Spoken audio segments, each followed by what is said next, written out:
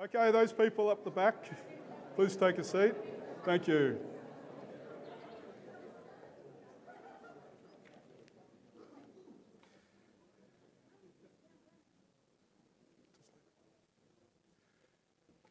Good morning and welcome to Cornerstone Presbyterian. My name's Campbell. If I haven't met you, I'm pastor here at Cornerstone Presbyterian.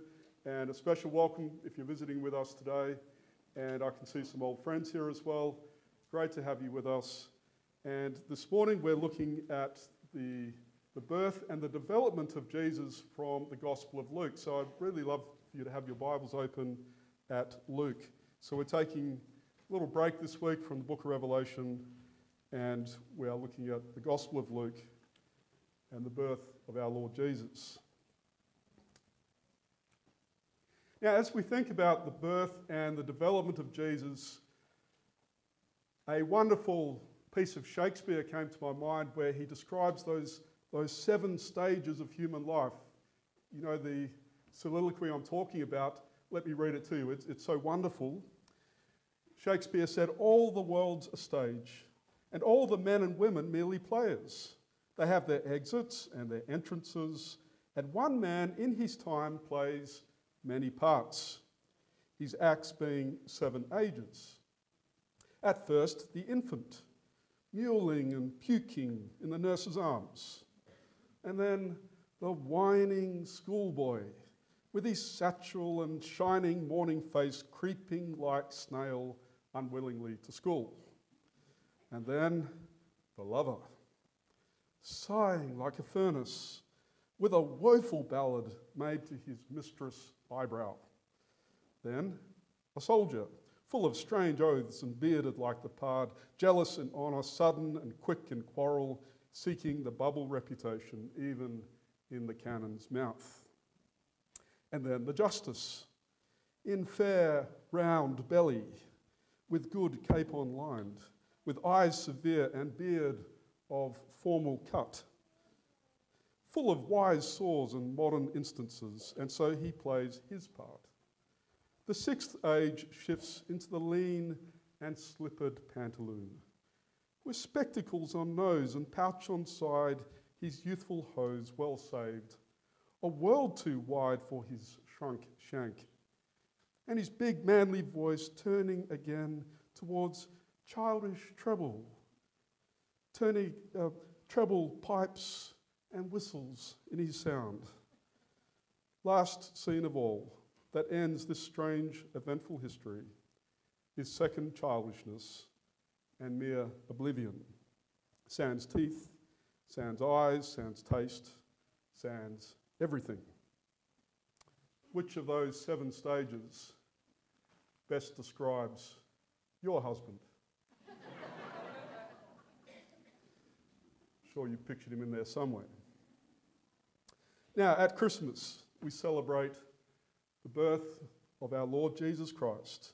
And as we read the first 3 chapters of the Gospel of Luke, and we're going to be looking at quite a bit of that this morning, we see 6 stages in the birth and development of Jesus Christ. And what we're going to do this morning, we're going to quickly trace these stages of Jesus' development as shown to us by Luke in his Gospel. And at each stage, I want you to ask this question. What kind of a person is Luke showing us? So at each stage, ask yourself that question.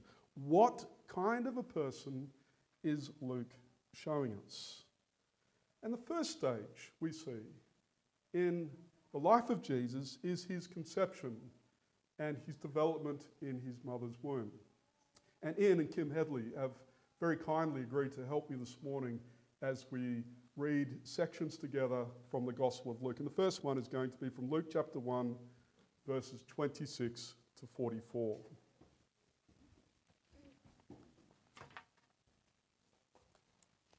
Okay, this is Luke chapter 1, verse 26 to 44.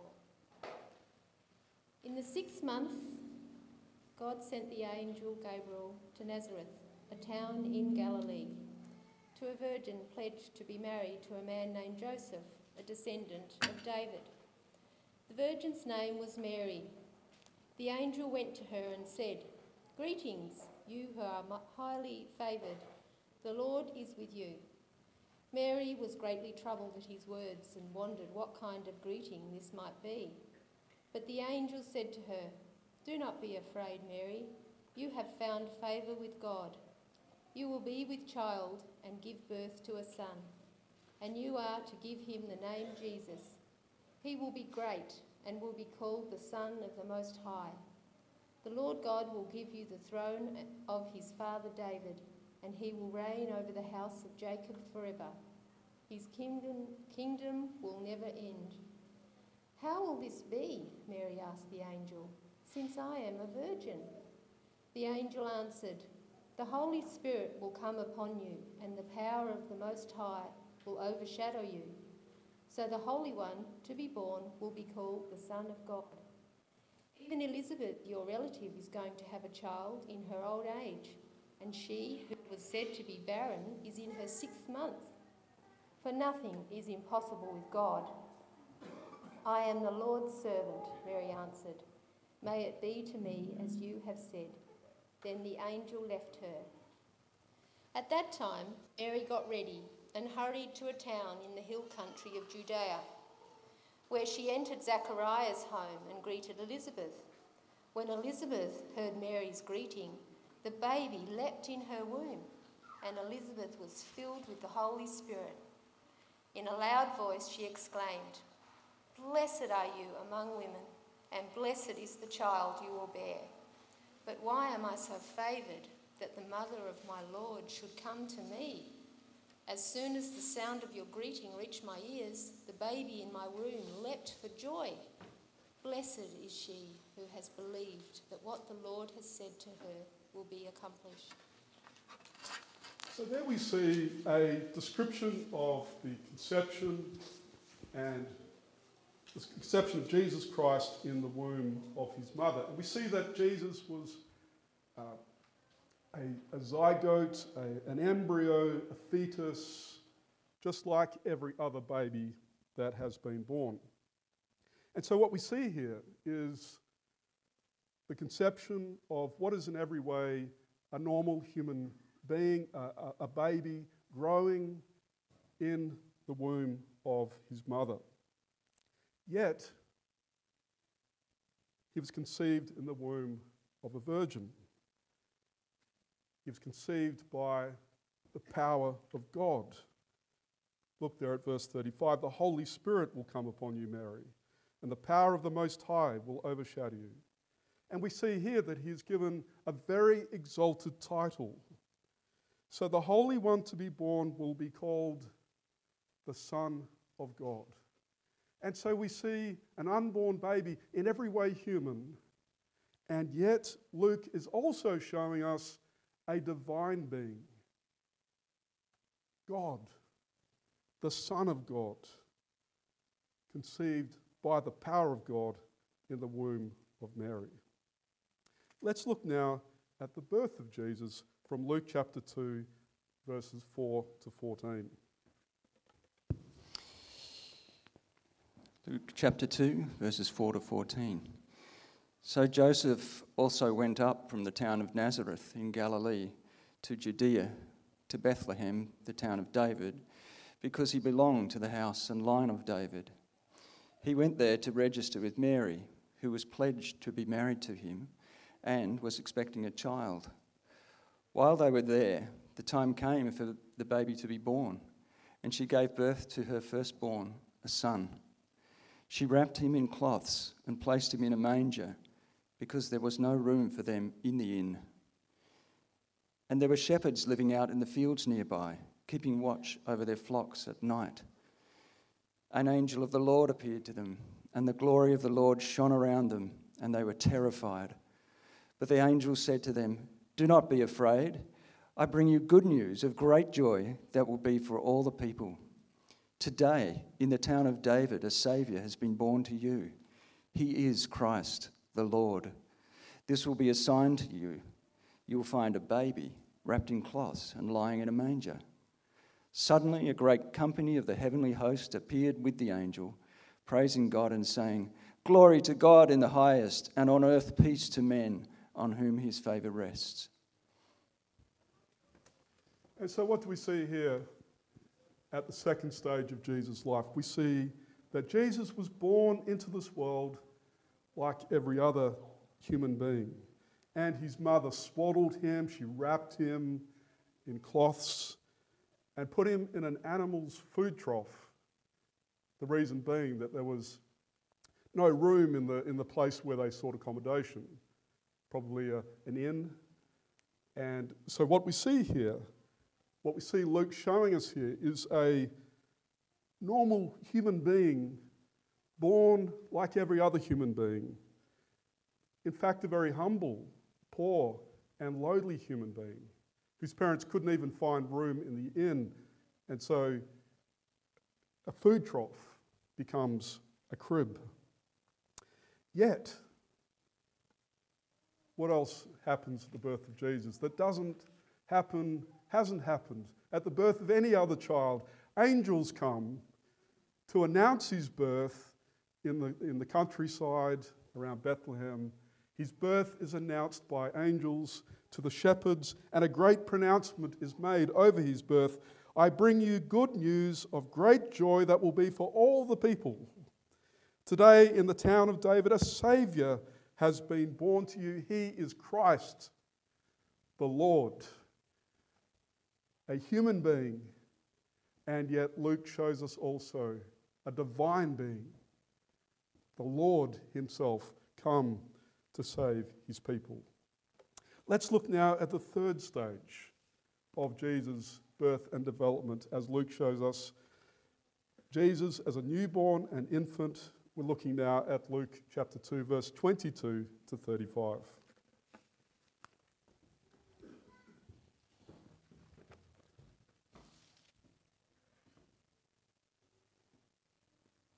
Okay. Luke 2, 22 to 35.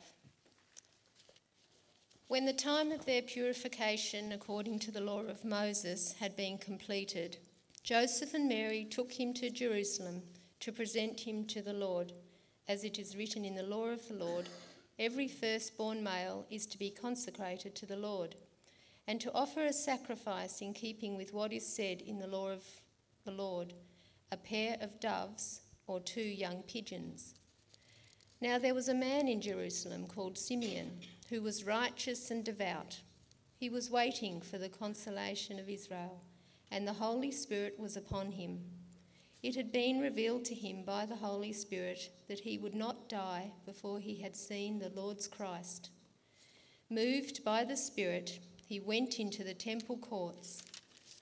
When the parents brought in the child Jesus to do for him what the custom of the law required, Simeon took him in his arms and praised God, saying, Sovereign Lord, as you have promised, you now dismiss your servant in peace.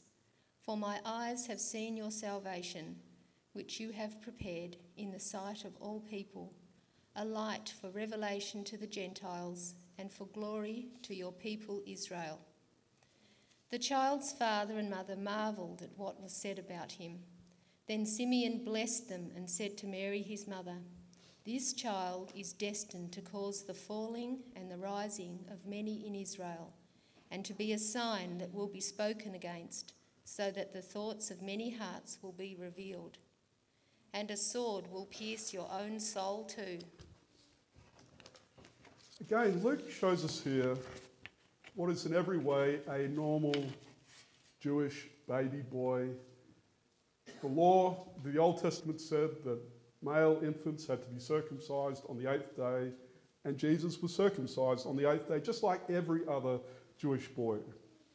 And the law said that a sacrifice had to be made for the firstborn son, a lamb, or if the family was very poor, the offering of 2 doves or 2 pigeons. And so we see the sacrifice being made as it was made for every other Jewish boy, but of course it is the sacrifice of the poor family. 2 doves sacrificed for Jesus, showing again the lowly state of Jesus' birth family.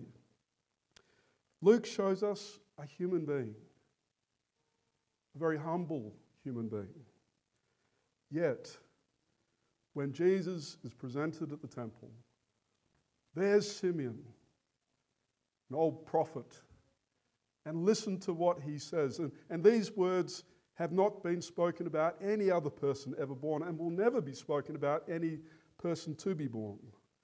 Sovereign Lord, as you have promised, you now dismiss your servant in peace.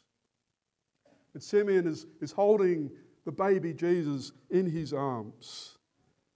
And he says, my eyes have seen your salvation, which you have prepared in the sight of all people, a light for revelation to the Gentiles and for glory to your people Israel. Luke is showing us a normal Jewish boy, infant, circumcised, a sacrifice made for him. And he is showing us a divine being. The prophet Simeon saying, at last I can die because the Saviour has come and I'm holding him in my very arms. Let's look now at the fourth stage of Jesus' life. We're looking at Luke chapter 2, verses 41 to 51, and we're going to see now Jesus, the boy. We've seen the conception, the birth, the infant, and now the boy. Luke chapter 2, 41 to 51. Every year his parents went to Jerusalem for the feast of the Passover. When he was 12 years old, they went up to the feast, according to the custom. After the feast was over, while his parents were returning home, the boy Jesus stayed behind in Jerusalem, but they were unaware of it. Thinking he was in their company, they travelled on for a day. Then they began looking for him among their relatives and friends. When they did not find him, they went back to Jerusalem to look for him. After 3 days, they found him in the temple courts, sitting among the teachers, listening to them and asking them questions. Everyone who heard him was amazed at his understanding and his answers. When his parents saw him, they were astonished. His mother said to him, "Son, why have you treated us like this? Your father and I have been anxiously searching for you." "Why were you searching for me?" he asked. "Didn't you know I had to be in my father's house?" But they did not understand what he was saying to them. Then he went down to Nazareth with them and was obedient to them. But his mother treasured all these things in her heart.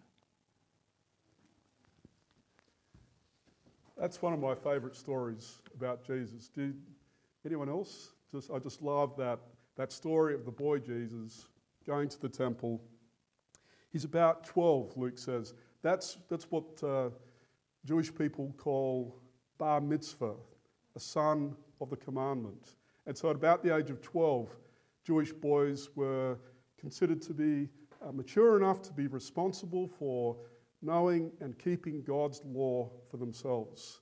In fact, they were no longer considered boys, but as young men. That's interesting, isn't it? That in Jewish society, you were considered to be mature and responsible at about the age 12. I think in Western society today, it's about 35 or thereabouts. But except for our young guys, I just want to say how impressed I am with our young guys and their maturity. And I just want to say that. I think that we are proud of you.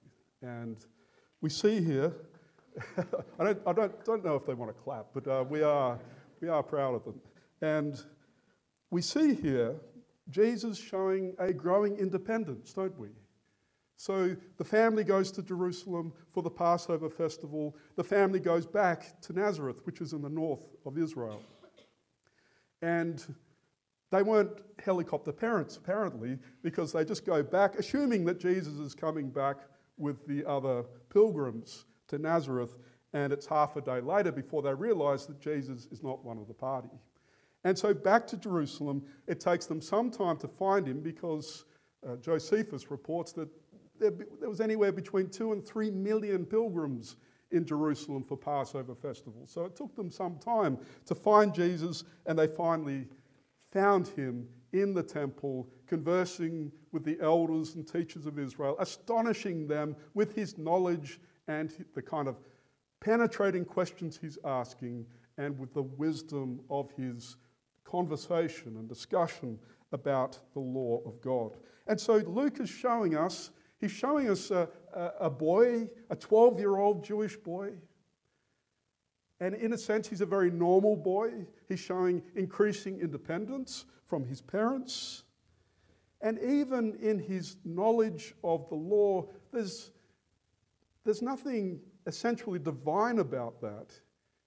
It is Luke's showing us what a boy should be like, really, in Jewish society. What they should have been like at about that age, asking questions, answering questions with real knowledge and insight. Yet, he's not ordinary, because when his mother says, "Why did you put us in this position? Why did you make us come back and look for you?" He says to her, "Why were you searching for me? Didn't you know I had to be in my Father's house?" And no other Jewish boy could have said that. I had to be in my Father's house.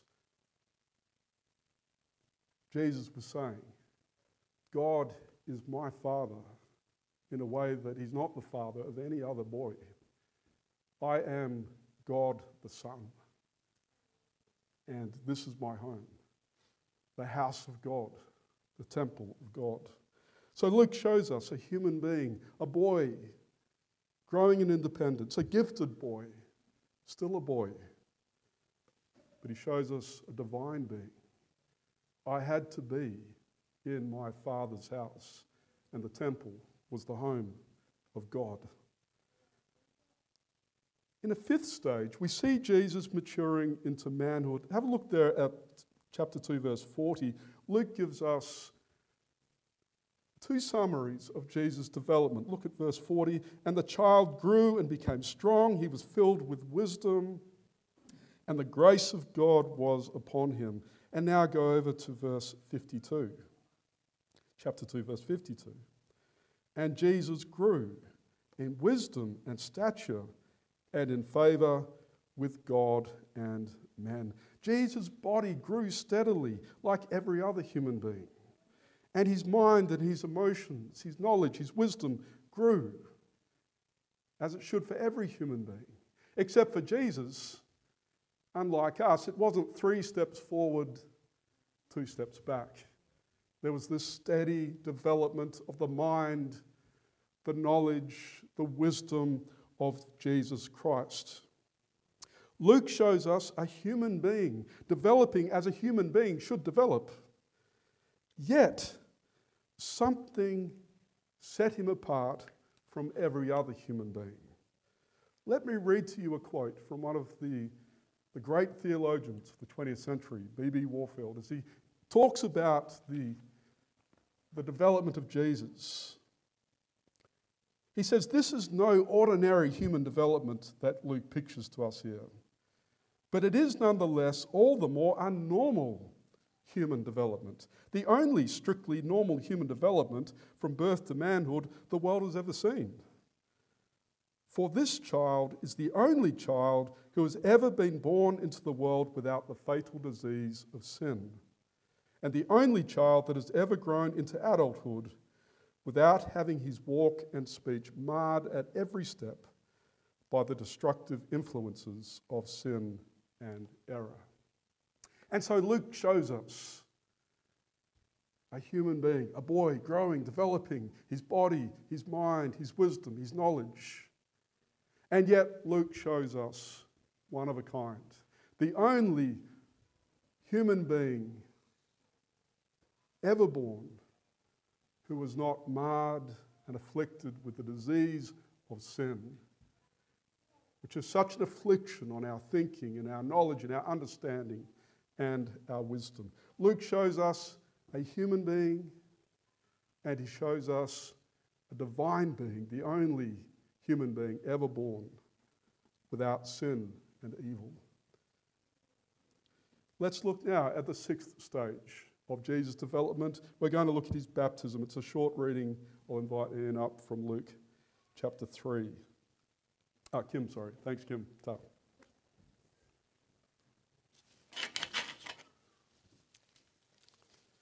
Luke 3:21 and 22. When all the people were being baptised, Jesus was baptised too. And as he was praying, heaven was opened, and the Holy Spirit descended on him in bodily form like a dove. And a voice came from heaven, "You are my Son, whom I love, with whom I am well pleased. With you I am well pleased." Thank you. So here at this sixth stage of Jesus' development, we see him encountering John the Baptist. And what's John doing? John is baptizing everyone who comes to him. A baptism of repentance. A baptism that was given to people who repented of their sin. The baptism, a sign of the washing away of their sin. And Luke tells us that when all the people were being baptized, Jesus was baptized too. And so Luke is showing us here Jesus identifying himself with humanity. In fact, identifying himself with sinful humanity. Luke has been very careful to show us so far that he himself did not have the disease of sin. He was not a sinner. If there's one person who didn't need to receive the baptism of repentance, it was Jesus Christ. Yet he comes and presents himself with everyone else to be baptized by John, identifying himself with the human race. I think of Mother Teresa in Calcutta, who went to help orphans with leprosy for many decades. She threw herself in with lepers to help them. She didn't have the disease of leprosy, but she threw herself in with them. She lived with them, alongside them, helped them, healed them. She didn't have the disease, but she came close and she identified herself with those who were suffering that disease. And in the same way, we see our Lord Jesus here, joining himself to sinful humanity. Not because he has sin, he doesn't, but because, as we'll see, he's come to help us from our sin. Jesus' baptism, by the way, was unlike any of the other baptisms, because when he was baptized, the heavens opened, the Holy Spirit descended on him like a dove, and a voice came from heaven saying, "You are my Son, whom I love. With you I am well pleased." Well, our final reading is a hard one. It's a very hard one. I'm glad it's Ian doing it and not me, because we're looking at the genealogy of Jesus. And as you listen to this, you're going to be wondering, why on earth? A, did Luke put this in, and B, did Campbell choose this for a visitor's service? But what we're going to see is the genealogy, the family tree of Jesus, traced from Joseph back through the generations. As you hear each name, I want you to think of Jesus' descendants going back through the ages. And I want you to notice very carefully where this genealogy lands. Thanks, Ian. And apologies to any Hebrew-speaking people. This is Luke chapter 3, verses 23 to 38. Now Jesus himself was about 30 years old when he began his ministry. He was the son, so it was thought, of Joseph, the son of Heli, the son of Matthat, the son of Levi, the son of Melchi, the son of Jannai, the son of Joseph, the son of Mattathias, the son of Amos, the son of Nahum, the son of Esli, the son of Nagai, the son of Maath, the son of Mattathias, the son of Simeon, the son of Josek, the son of Joda, the son of Johanan, the son of Ressa, the son of Zerubbabel, the son of Shealtiel, the son of Neri, the son of Melchi, the son of Adai, the son of Kosam, the son of Elmadam, the son of the son of Joshua, the son of Eliezer, the son of Jorim, the son of Mathat, the son of Levi, the son of Simeon, the son of Judah, the son of Joseph, the son of Jonan, the son of Eliakim, the son of Meliah, the son of Menah, the son of Mattatha,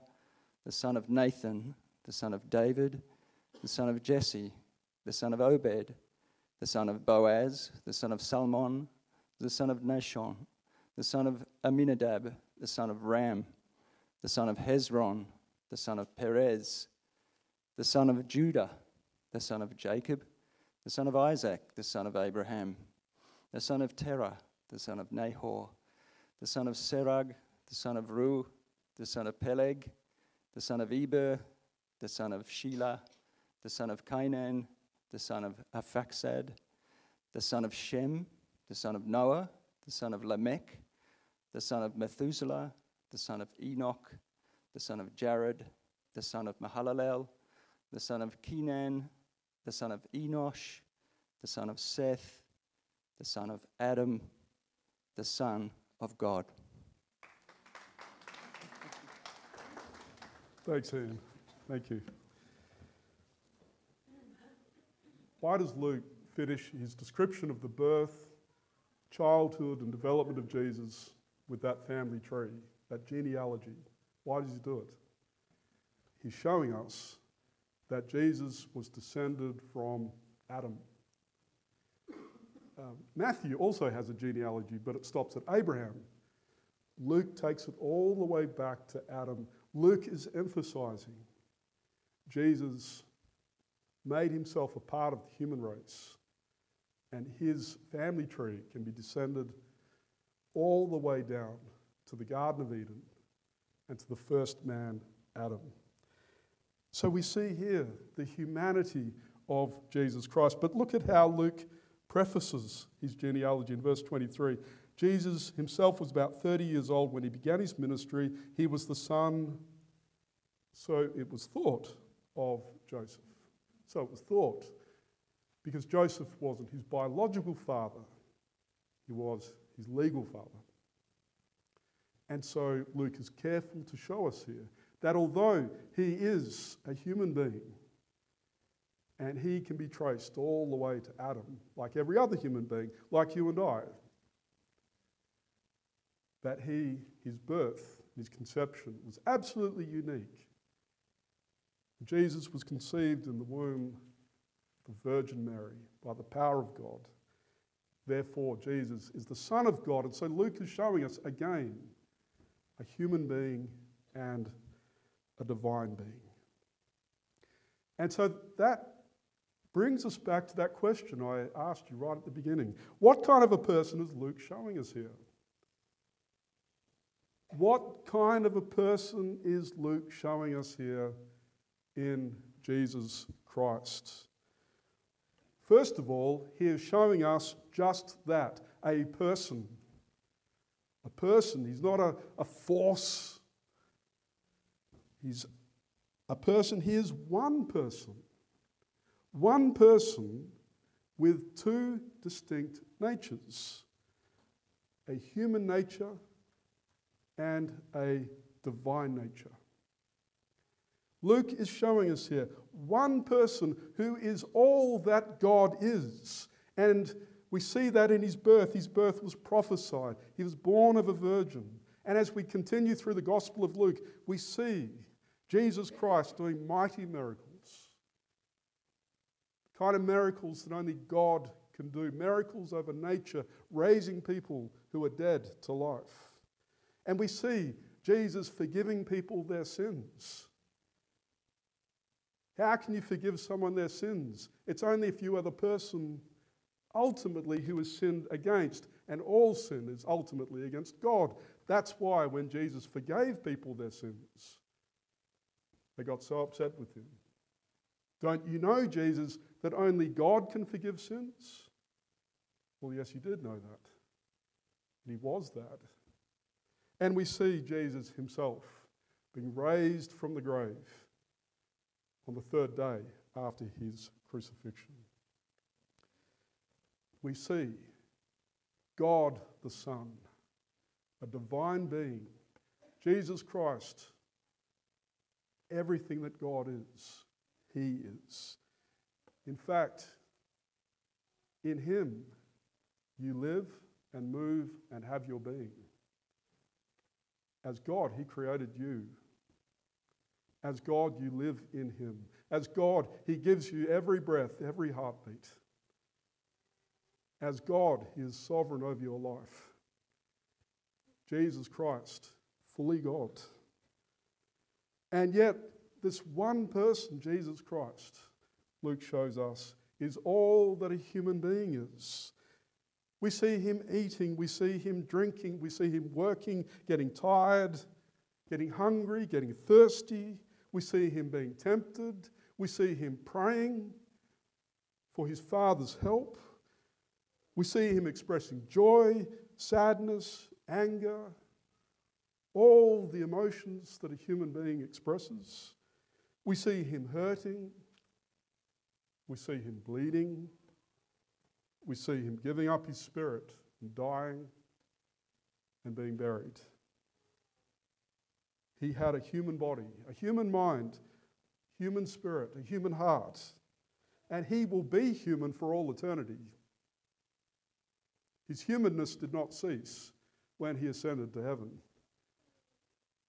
When you and I see him, we will see a human being in Jesus Christ, and he'll be that way forever and ever. And so, what a magnificent person Luke shows us. A magnificent person. God the Son, the Creator, who made you and who made me, who became a man, a human being. Why did he do that? He did it for one reason, and one reason alone: to help us, to rescue us, to save us. That's why those angels said on the night he was born to those shepherds who were disintegrating in fear out in the paddock. They didn't expect an angel host to be appearing them over that night. And the angel said, "Don't be afraid. Don't be afraid. I bring you good news of great joy that will be for all people. A Saviour has been born for you. He is Christ the Lord." He came. He was born. He came and entered this world as a human being to be our Saviour. Only God was mighty enough to save us. But only a human being could live every stage of our life perfectly for us. Only a human being could suffer and bleed for our sins. And that's why the Son of God, your Creator and mine, became man and entered this world. And this morning, Jesus Christ, God and human, holds out his saving hand to everyone. Everyone is here. Everyone beyond the walls of this church. He holds out his hand and he says, "I've come to help you. I've come to rescue you from death, from sin. I want to wipe away your record of sin. I want to lift the guilt from your shoulders. I've borne the punishment you deserved for your sin upon me on the cross." And Jesus holds out that saving hand to you and to me today. It's my prayer you'll take it. If you've been a Christian forever, take it. Keep hold of it. If you're a new Christian, take it and don't let go. And if you're visiting us today and you're not yet a Christian, I hope that you've seen something extraordinary this morning. Not from these three people up here, but from the Word of God. I hope you've seen this one magnificent person, Jesus Christ, all that God is, all that a human being is, who became a human being to rescue you. Let me pray.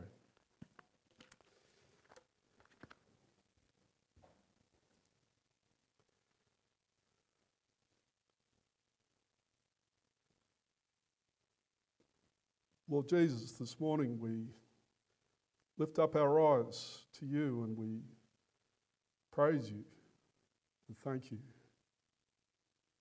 We worship you as our God, our Creator. We live and move and have our being in you. And we thank you, Lord Jesus, for coming to this earth, for being born, lying in a manger. We thank you for coming because you came to rescue us, to deliver us from our sin and its terrible consequences. You came to save us from death and to give us life and peace and joy. And I pray that we might all turn to you, whether for the first time or to turn to you afresh, to receive your forgiveness and your salvation. We praise you this morning. Amen. Thanks, musicians.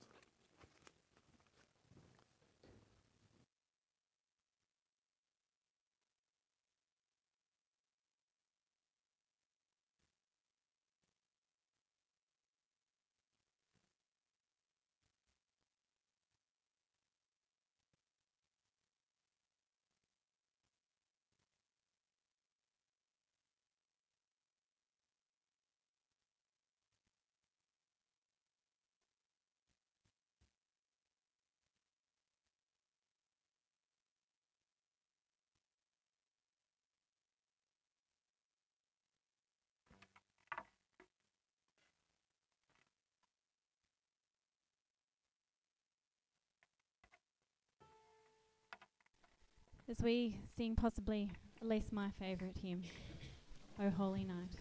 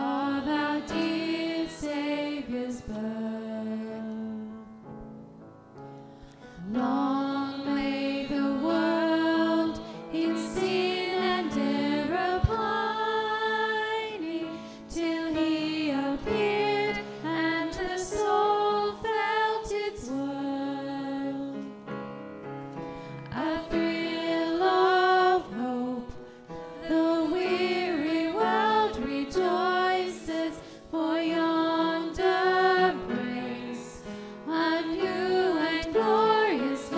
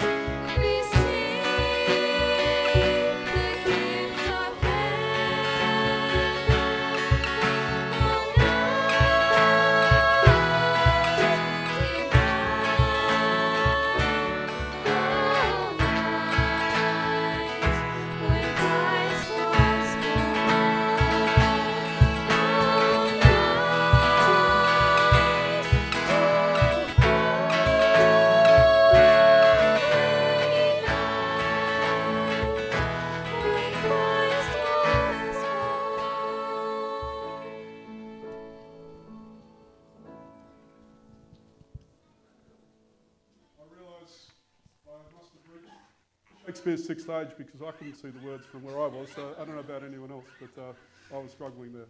But thank you, musicians, for that beautiful song to finish, and fall on your knees, receive the gift of heaven. That's wonderful. And before I read the benediction, what we're going to do after this is we're going to all go out, and we'd love to get a family photo of the whole church. If you don't want to be a part of that, I'd understand that. So you're welcome just not to be a part of that, that's fine, but we want to get a photo.